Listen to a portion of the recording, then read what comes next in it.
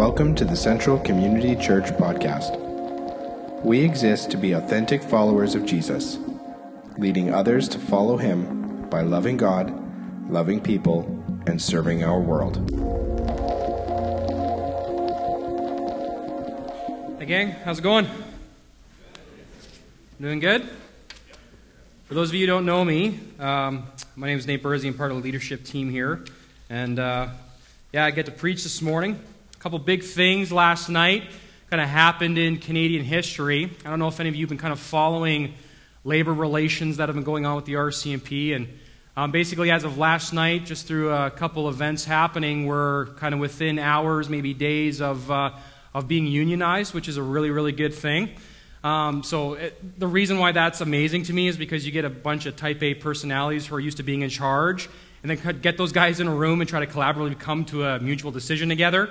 I never thought it would happen, but anyway, it's a good thing. Then again, so last night, the Leafs are in the playoffs. Like, what's up with that, right? So, just to let you know where, my mind, and I'm a Leafs fan. I've been a Leafs fan since I was young enough to be indoctrinated and not know any better. For me, where my mindset is at right now, I'm kind of half expecting Jesus to return, today. Because then I would have seen it all, right? So I'm if you see me kind of looking over my shoulder every now and then, that's kind of why. So some crazy things going on. Happy for me, yeah, that's right. Yeah, I can't keep down over there, all right? John 13. We're going to be continuing on in the book of John. And we've gotten to a point where, before I read the text, I just want to paint for you a bit of a picture and context of where we're at. And currently, the disciples are up in the upper room with Jesus in the city of Jerusalem. I've had a chance to be there personally myself on a bit of a study trip and kind of walk around in the area where they believe that the upper room was, and it's quite fascinating. But Jesus is with his disciples in the upper room, and they're having dinner together, and it's the Last Supper. And some kind of crazy things are going on in the midst of that. Jesus has already called out Judas in the sense he's saying, one of you are going to betray me. Right now, you have to understand what an extreme statement that is. You have Jesus' followers who are like family, who have been with him through some very difficult times already, and all of a sudden he's saying, one of you are going to betray me. And they're all kind of sitting there looking at each other like, he's talking about me? He's talking about you? Who's he talking about? So there's a lot of tension that's there. They've already been fighting over kind of who's the greatest, and so there's a lot of tension. Jesus is actually preparing them for what is to come in the next few days, and that's ultimately what Jesus is doing. So they're breaking bread together, and then Jesus is taking this time with them to discuss with them things that are going to happen. And he's saying, "I'm going to leave you. My time on earth here is done." And my ministry, my physical, bodily presence of ministry for this period is coming to a close, and I'm going to be gone. And where I'm going, you cannot follow. And so you have to understand this in the mind of the disciples. They've started a movement. They're gaining a lot of public attention, right? And it's the train is going in a direction, and all of a sudden, the conductor hops off. It's kind of what is happening here, right? So the disciples, there's a lot of tension and questions there. And we pick it up in John 13, verse 36. Simon Peter said to him, "Lord, where are you going?" Jesus answered him, "Where I am going, you cannot follow me now, but you will follow afterward." Peter said to him, "Lord, why can I not follow you now? I will lay down my life for you." Jesus answered, "Will you lay down your life for me? Truly, truly, I say to you, the rooster will not crow till you have denied me 3 times. So Peter pipes up and he's saying, "Jesus, no matter how bad this thing gets, where could you possibly be going? No matter how bad this gets, no matter what this even means for me, I will follow you. I'm your right-hand man. I'm your guy. Where you go, I go." And then Jesus turns and says, "Really, Peter? Do you really believe that? Because in the next 24 hours, you are going to deny, before the sun comes up, you are going to deny me 3 times." As a rabbi, as a teacher, saying that to a student, not only are you not going to fulfill what I've called you to do, but you're going to go to the exact opposite, completely hang me out to dry, completely deny me. Those are hard, hard words. You see, Peter's mouth wrote a check that ultimately his faith and his heart could not cash. And Jesus called him out on it very, very clearly. And those are hard words. And Peter was the guy. We have to understand the character of Peter a little bit. He was the guy, if he was the one that was going to go to battle for Jesus, if anybody was going to do that, that was Peter. If anyone was going to stand up for Jesus in the face of controversy, that was Peter. If anybody was going to speak out, that was Peter. We see that all throughout the text in his life. And then Jesus calls out the hypocrite in him. Not only are you not going to be loyal, but you're going to deny me. Completely deny me. Now you have to understand something here. Peter understood that Jesus was Lord. Peter understood that very clearly. And Jesus knew he would turn his back, walk in the opposite direction, and forget that he ever knew him. We have to put ourselves in Peter's place here for a second, how crushing at the time those words would have been. I remember part of the application process to get in the RCMP is that you have to go through a pre-employment polygraph. And polygraph is essentially a lie detector test. And it was one of the most horrific experiences of my life. Because they want to dig up all the dirt that you have. Everything that you've done in your life that even could be construed as wrong. They want to know what that is so they aren't hiring any crazy people or people with kind of really bad backgrounds. And so I remember like it was yesterday. I was 19 years old and I'm walking into this room and the room is white and there's nothing on the walls, nothing. And this polygraph examiner comes in and he's got the Ned Flanders, really thick mustache and Coke bottle glasses, and I'm almost sure this guy didn't have a soul. I'm not sure, but I'm almost sure. This guy was really, really mean and intimidating looking. And he sits down and, we're kind of, when I get nervous, I kind of tend to become a little louder and crack a few jokes, which is why preaching is actually a really good fit for me.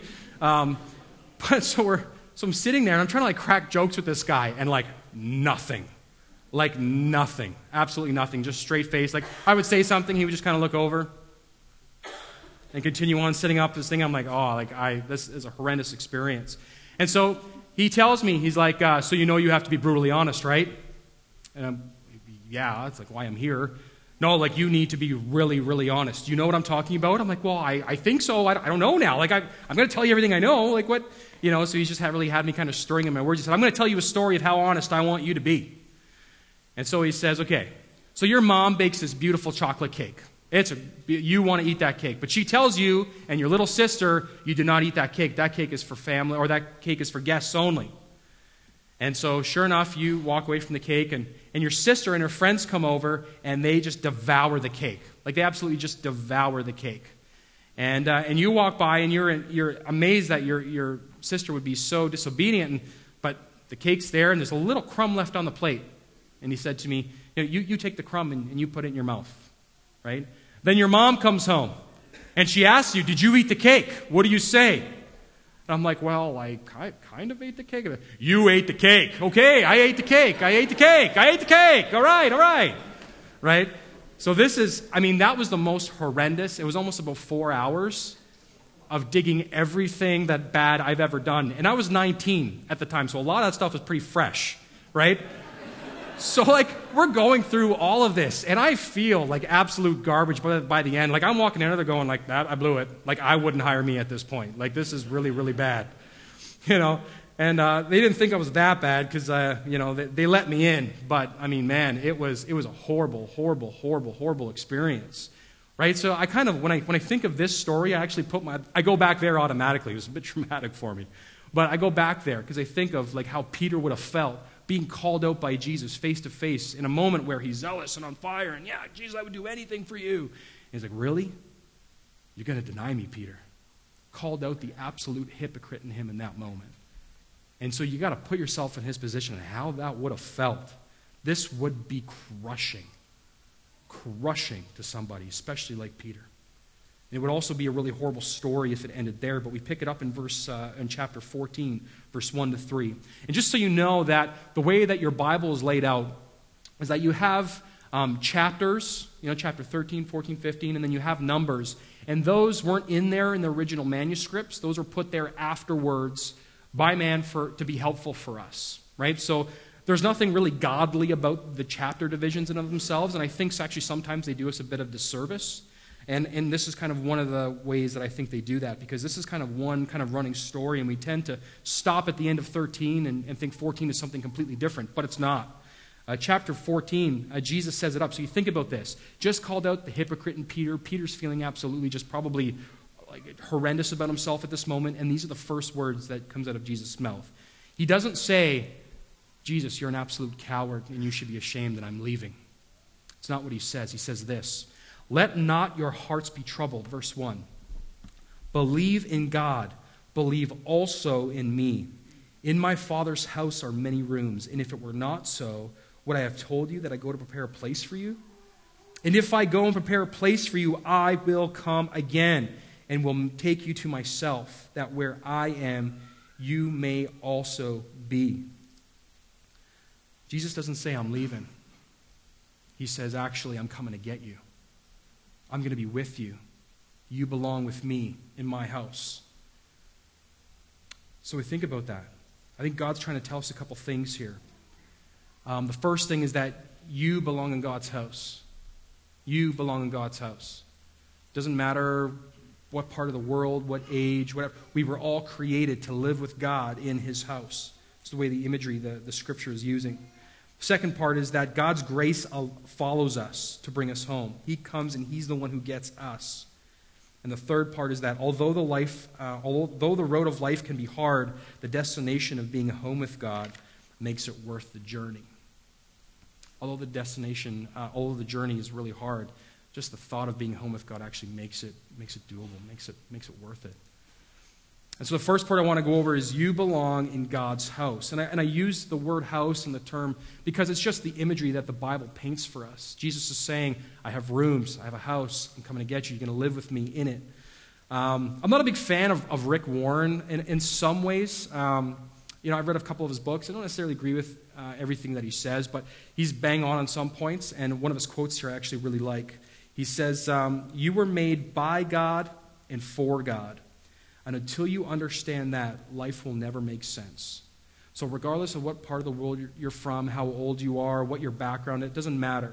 Is that you were made by God and you were made with a purpose. You were made for him. Until we can wrap our minds around that in some way, our life will never truly make sense. We will never really be able to connect the dots on anything. And I think actually Rick Warren ripped off St. Augustine. He actually said something very similar many, many years before Rick Warren did. And he said, and I'm just paraphrasing here, he said, "Oh Lord, we were created by you. Our heart was created by you. And we are restless. Our hearts are restless until they find their rest in you." And Genesis 1 tells us something about that. Tells us something about our purpose. The reason you exist, the very makeup of your DNA. Everyone here, I'm talking to everybody in the room.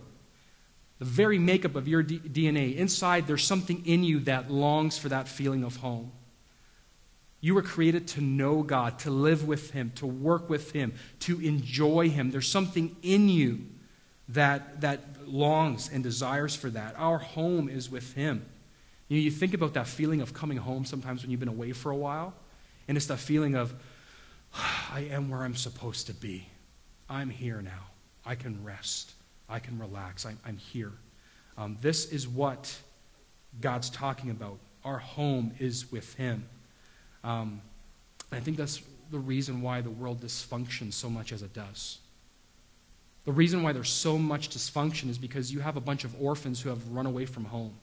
And when orphans run away from home, I can tell you from firsthand experience being a police officer, bad things happen. Bad things happen. I remember when I was about 3 or 4 years old, and it was just me and my sister. And my sister, she was 1.5 at the time, and she comes and my mom is feeding my sister. So she's sitting down at the table feeding my sister. And for me, I know you probably can't tell by looking at me now, but I was a chubby kid, and I really enjoyed food a lot. And I like to eat probably every 5-10 minutes, and my parents almost went broke trying to feed me. But so anyway, I'm this little kid, and I come up, and Mom, I'm hungry. I want something to eat. It's been 5 minutes. I want something to eat. I'm hungry. And my mom's feeding my sister, and she goes, "Honey, not now. Not now. I'm busy feeding your sister. I'll get to you in a bit." And so for me, like at that age, and that's kind of continuing on with my life, like the words wait and food, like they don't really go well, like they don't mesh well together with me. And so anyway, so I'm sitting there, I'm like, okay, I got to do something. I'm going to show my mom. And so I decided I'm going to run away from home. That's it. I'm running away from home.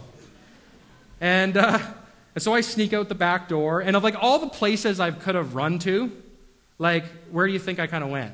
Like my grandparents lived right down the street. Like we had some friends of ours that were close by.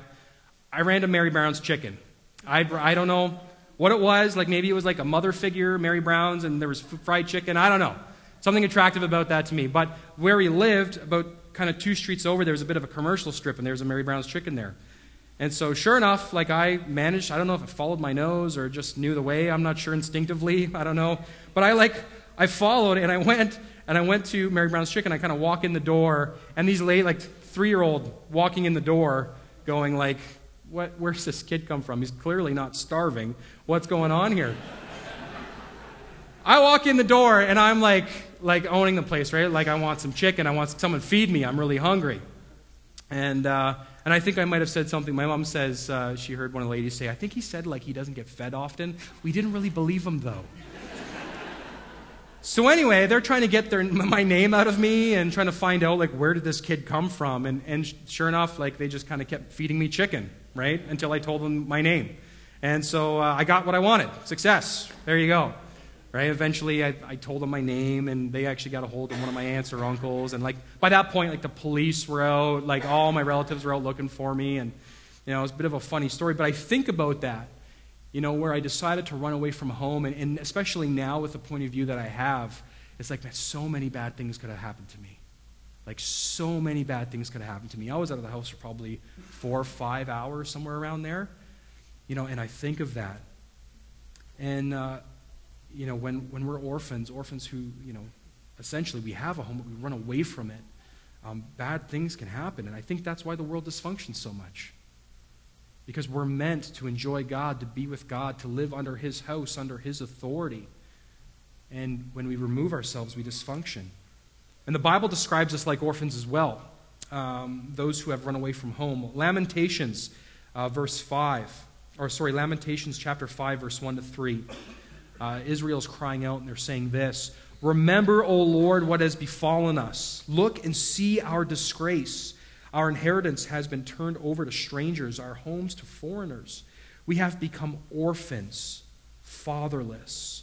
Our mothers are like widows. You see, essentially, people of God ran away from God, ran away from His rule, His house, His reign, and bad things have happened to them, and this is their statement. Look and see our disgrace. And so we think about that. Is that our fate? Is that where things end off? The story just ends with us being orphans in a dysfunctional world where bad things happen. And the answer to that question, obviously, we know is it's not. It's not. God is our Father. And He is the one who comes out, gets us, brings us home. Have you ever had your dad do that? When you were out way past your bedtime or out missing curfew or whatever, and like He comes looking for you, and you know, like that's the most terrifying thing in the world, right? God comes out and He gets us and He brings us back. My kids always ask me, where's Jesus now? Where's Jesus now? I know like you're talking about Jesus, but I don't see Him. Where is He now? And I always tell them, I go to John 14. I say, like, boys, He's up in heaven right now, and He's preparing a room for you because you're going to get to go there with Him. Really? He's preparing like my own room? Like they share a room, right? Our 2 oldest boys. And so like for them, that's like, I got them sold right there, right? But they're like, oh, Jesus is preparing a room for us? Yeah, buddy, He's preparing a room just for you. Like, is there going to be Lego in it? Yeah, buddy, there's probably going to be Lego in it. It's going to be awesome. Like, is Jesus going to play Lego with me?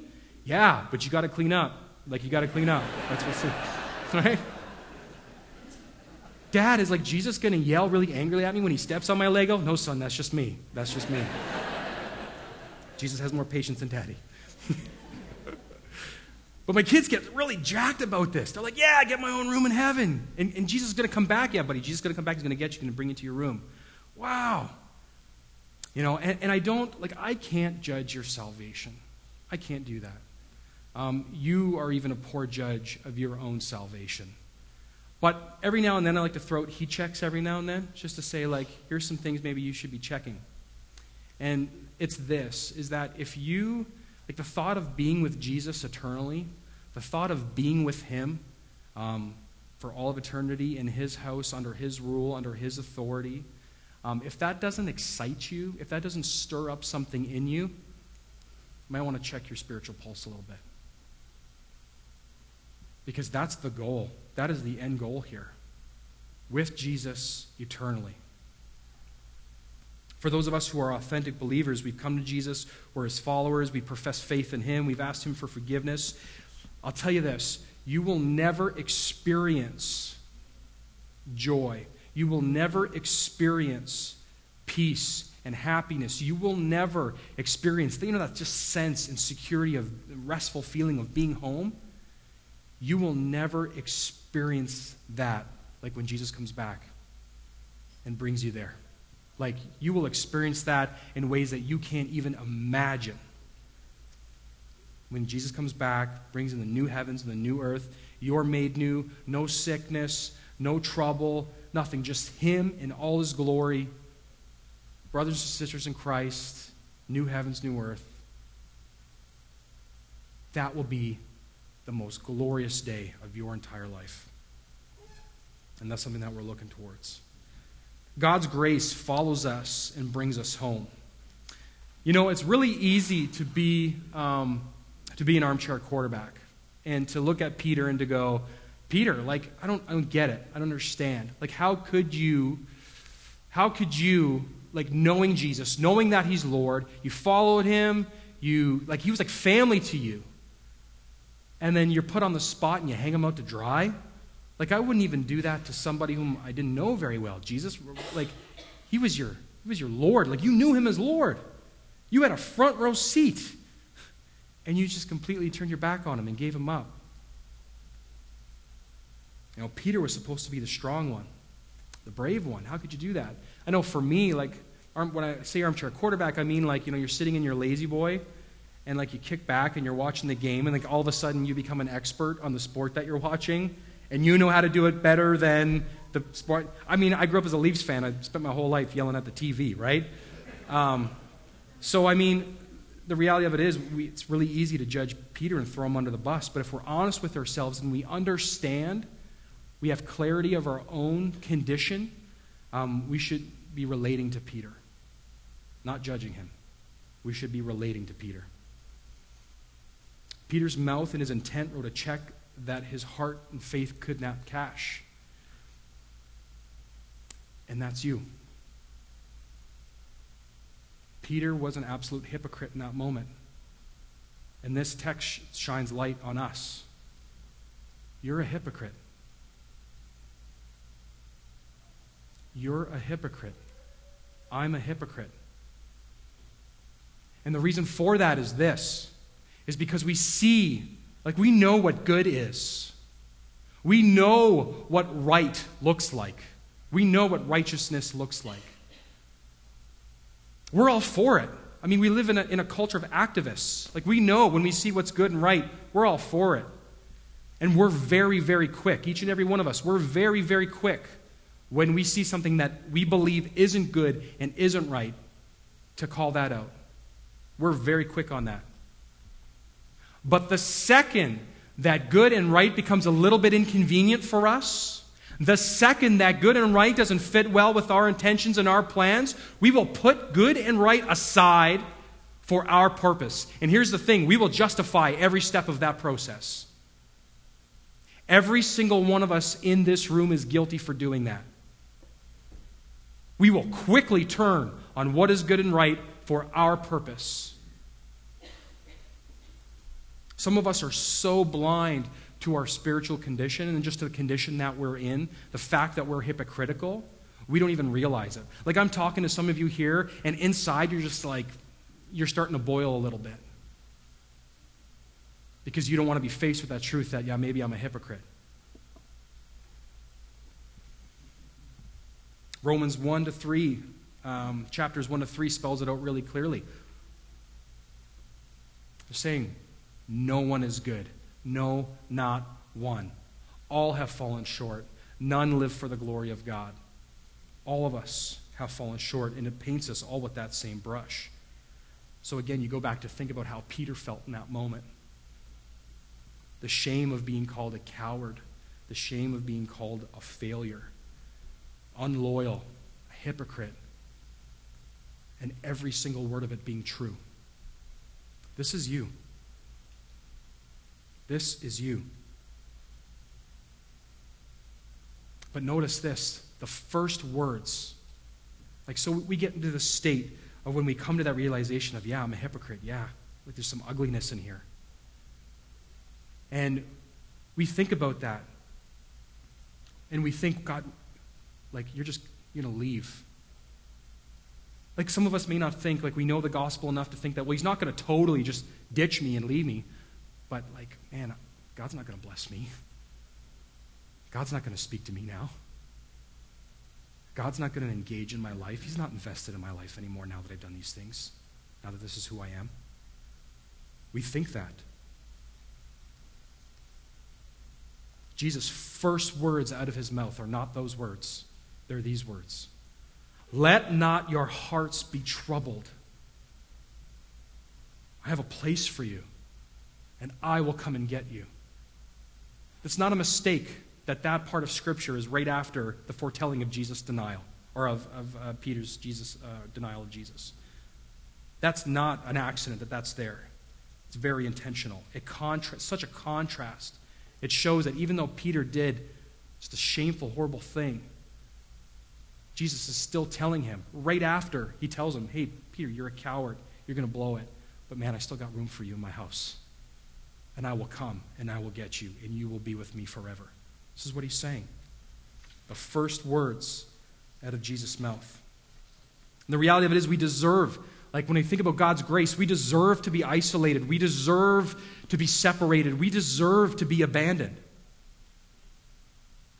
But God's grace follows us even into the deepest, ugliest parts of your life.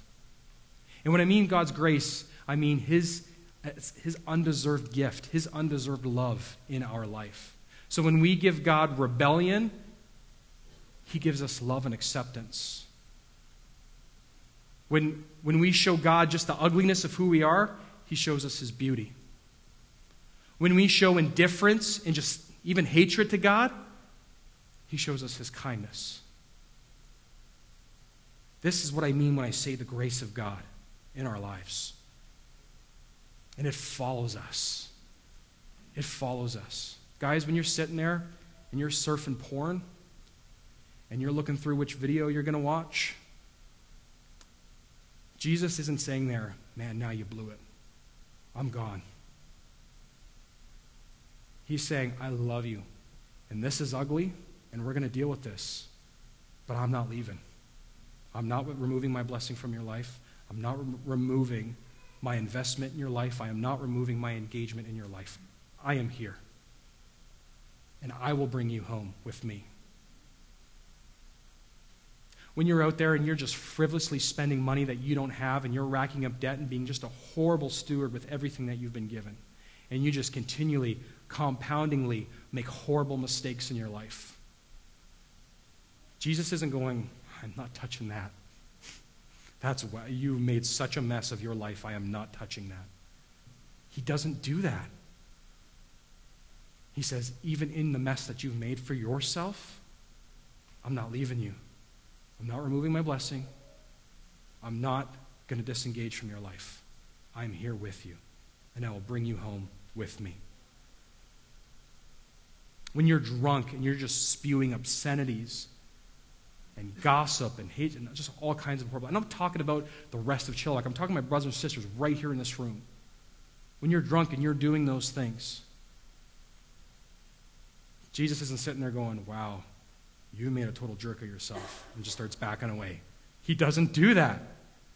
He's saying, I'm with you. I love you, and I'm here for you. And this is messy, and we're going to deal with that. But I love you, and I'm not disengaging from your life. That's what the grace of God looks like. That is what the grace of God looks like. He doesn't leave us. You know, some of us think that Maybe just because some of us have grown up in kind of more conservative backgrounds, or we just think things that automatically kind of default to this, is that when we sin, we just kind of think that God puts up with us. He just kind of tolerates us. But when I'm giving, or when I'm going on missions trips, or when I'm sitting in church and not falling asleep, and when I'm doing all these things I know I'm supposed to be doing, well, God really loves me then, and I'm really, He's really going to bless me here. But over here, no, He just kind of tolerates me and just kind of puts up with me. That is not the case. That is not how God views you. That is not how God treats you. Even over here, He loves you and is invested, is not removing His blessing from your life. His love and His engagement, His investment and His blessing in your life is not dependent on your obedience to Him. It is not dependent on your obedience to Him. And the reality of it is that I know that kids can be very, very hard to deal with. Very, very hard to deal with. My middle son, Lawson, he walked into our bedroom the other day, and Danielle's getting ready, and we're going out somewhere, and he kind of walks in and walks up to Danielle and just whack, and smacks her right on the butt. Really, really hard too. I heard it from a couple rooms over. And she just turns around what are you doing? You can't hit me like that. What are you, right? And he just kind of looks at her and goes, hater's gonna hate. Turns around and walks out. I'm not making this up. I can't make this up. She probably still has the handprint. You know what I mean? It was hard. Hater's gonna hate. Turns out, I'm where did he even get that? We don't say that. Where, you know what I mean? I understand that kids can be hard to deal with. I know that. But listen to me. A good father, no matter how hard his kids are to deal with, a good father never abandons his kids. A good father never abandons his kids. And guys, I just want to get real practical with you here for a second. Abandonment can look different in different ways. It's not always ditching out the house and you never see him again. Yeah, buddy, no, that's great. That's really good. Abandonment can look different ways. Ignoring your children, not investing in them, can look different. Doesn't just mean you hightail it. You can be present and not present.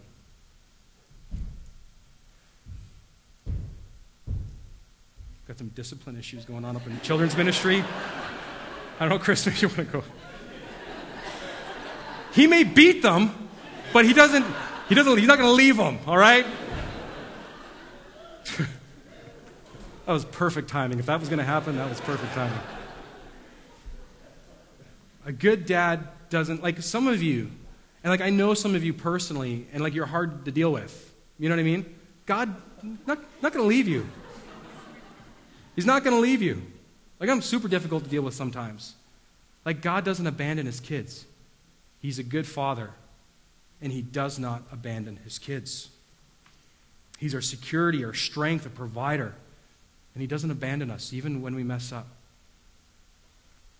The action is all on His part.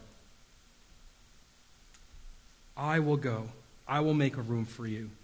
I will come again, and I will take you to myself. What part did you play in that? Nothing. God is the one. God is the one who grabs us and brings Him to Himself. Even when we're running, we're rebelling, His grace follows us. And although the road of life can be hard, the destination of being home with God makes it worth the journey. When you're a 17-year-old kid, male in particular, you do stupid things to try to prove that you're a man, right? Maybe that was just me. I don't know. But I did stupid things when I was a kid to try, when I was 17, to try to prove to myself that, hey, I'm a man. I'm tough. I can do this, whatever. So when two guys get together and start thinking about that, that's even compounds the problem. And so me and a buddy of mine, we decided, hey, let's go winter camping. Winter camping is a real manly thing to do. We should do that. And that probably would have been okay if it weren't for the fact that we were in Fort McMurray, Alberta during the winter. And for those of you who don't know, it's next door to the North Pole. It's geographically, it's bad. And again, probably wouldn't have been horrible if it wasn't minus 40 for the weekend that we went out. But we thought, like, we're going to be men, we're going to go out, and we're going to go winter camping. And we had our, like, canvas tent and, like, a wood stove, and we're like, yeah, we're just going to go out and, rough it. And I like, that was the worst trip I think I've ever had in my entire life. Like, the only thing good about that trip was the feeling of coming home from it. Like, I had, like, my fingertips were frostbitten, my ears were frostbitten, like, my toes, like, everything. Like, it was horrendous. I remember sitting there just, like, rocking, like, just like, I just want every second of this to be over right now. And, like, I felt similar when I first went camping with young kids in a tent. I felt the same way. But the only thing good about that trip was the feeling of getting back home after it was done. And for some of you here, like, that's your life. Like, you really have a hard life. Some of the things you wrestle with, some of the things that you've gone through. Like, when you sit back and you look at your life, you're like, that's not super pretty. Like, and you sit there and you look at the end and you're like, I don't even see this ending anytime soon. Like, I know for me personally, for the last, almost 10 years now, really struggled with, like, depression, anxiety, stress, and post-traumatic stuff that I just kind of gathered from the job. And, like, for me, like, there are some points where I go, like, I don't see this getting any better. I don't see this. And for some of you, like, dealing with those type of mental illnesses, like, it is tough. You are in the depths. It is a really difficult thing to deal with. There's other things here, like, I don't even know half the stuff that's going on in this room. We don't think it can get any better. And you know what? I would love to tell you that in this lifetime, things are going to get better for you. But I'm not going to lie to you. I'm not going to say that. The reality of it is, your whole life may be that type of journey, that type of trip where the best thing about it is going to be you get to go home at the end of the day. That may be the best part. Like, I don't want to tell you that, and if you just follow God, like, automatically things are just going to get so much better for your life. Like, I'm not going to say that. What I will tell you is that even in the midst of your darkness, that He's going to be there with you. He's going to be speaking to you. He's going to be invested. He's going to help you through that time, and He's got a purpose in that for you. But I'm not going to tell you it's going to get better. The Bible doesn't say that. I'm not going to say that.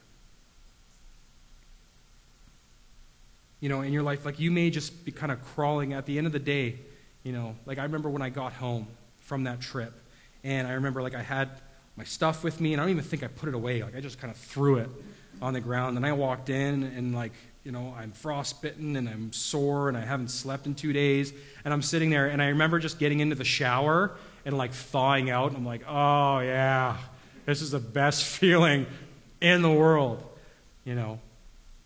Some of you, like, you may be walking in, like, when your life is done, you may be walking into God's house like that.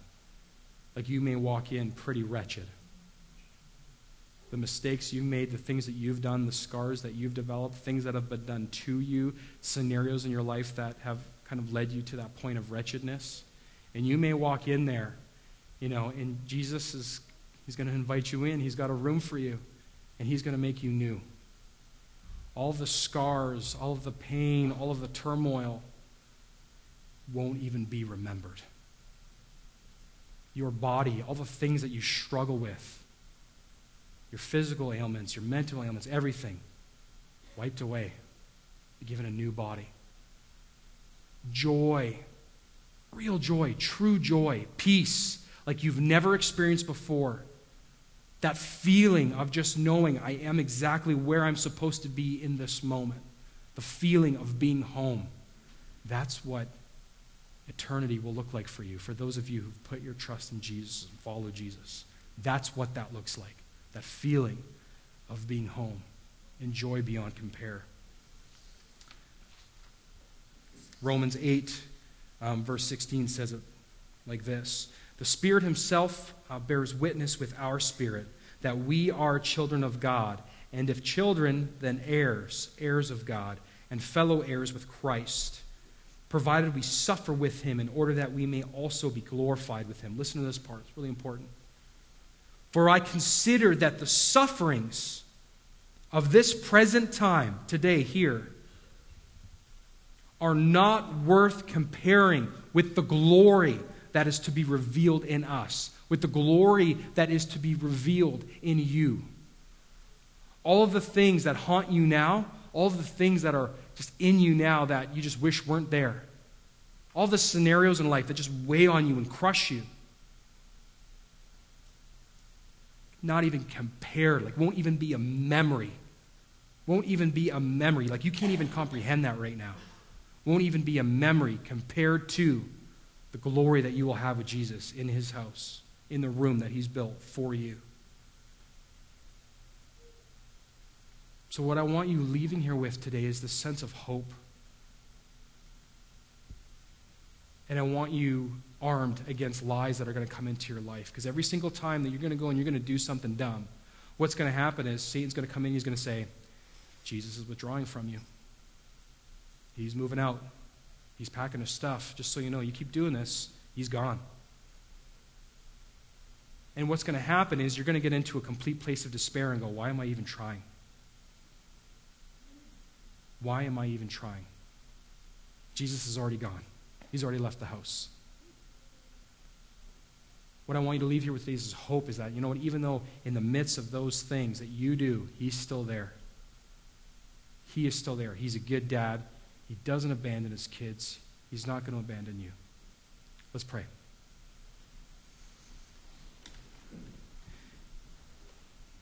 If this has kind of struck a bit of a chord with you, if the Word of God has kind of stirred something in you, we got some volunteers that are kind of situated around that can pray with you. Would love to do that.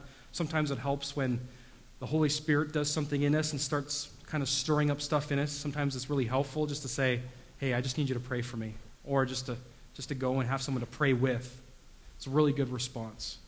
So I'm just going to pray, and then Melissa's going to lead us, and we'll close. God, I thank you so much for your love for us. Father, I thank you that, God, your grace follows us. God, I thank you that even in the ugliest parts of our life, that you're there, that you don't leave us. God, there's so many times when we just feel you probably should have. But I thank you that you don't. I thank you that you're a good Father and you don't abandon us.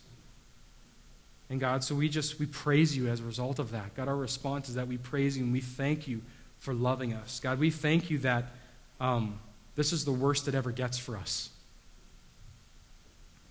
God, that we get to be with you in your house, in paradise, in eternity.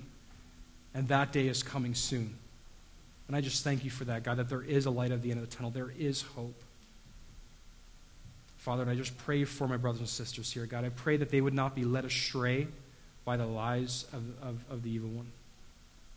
God, I pray that you would arm them against those lies, that when they are in a place of sin and despair, that they would not forget your grace.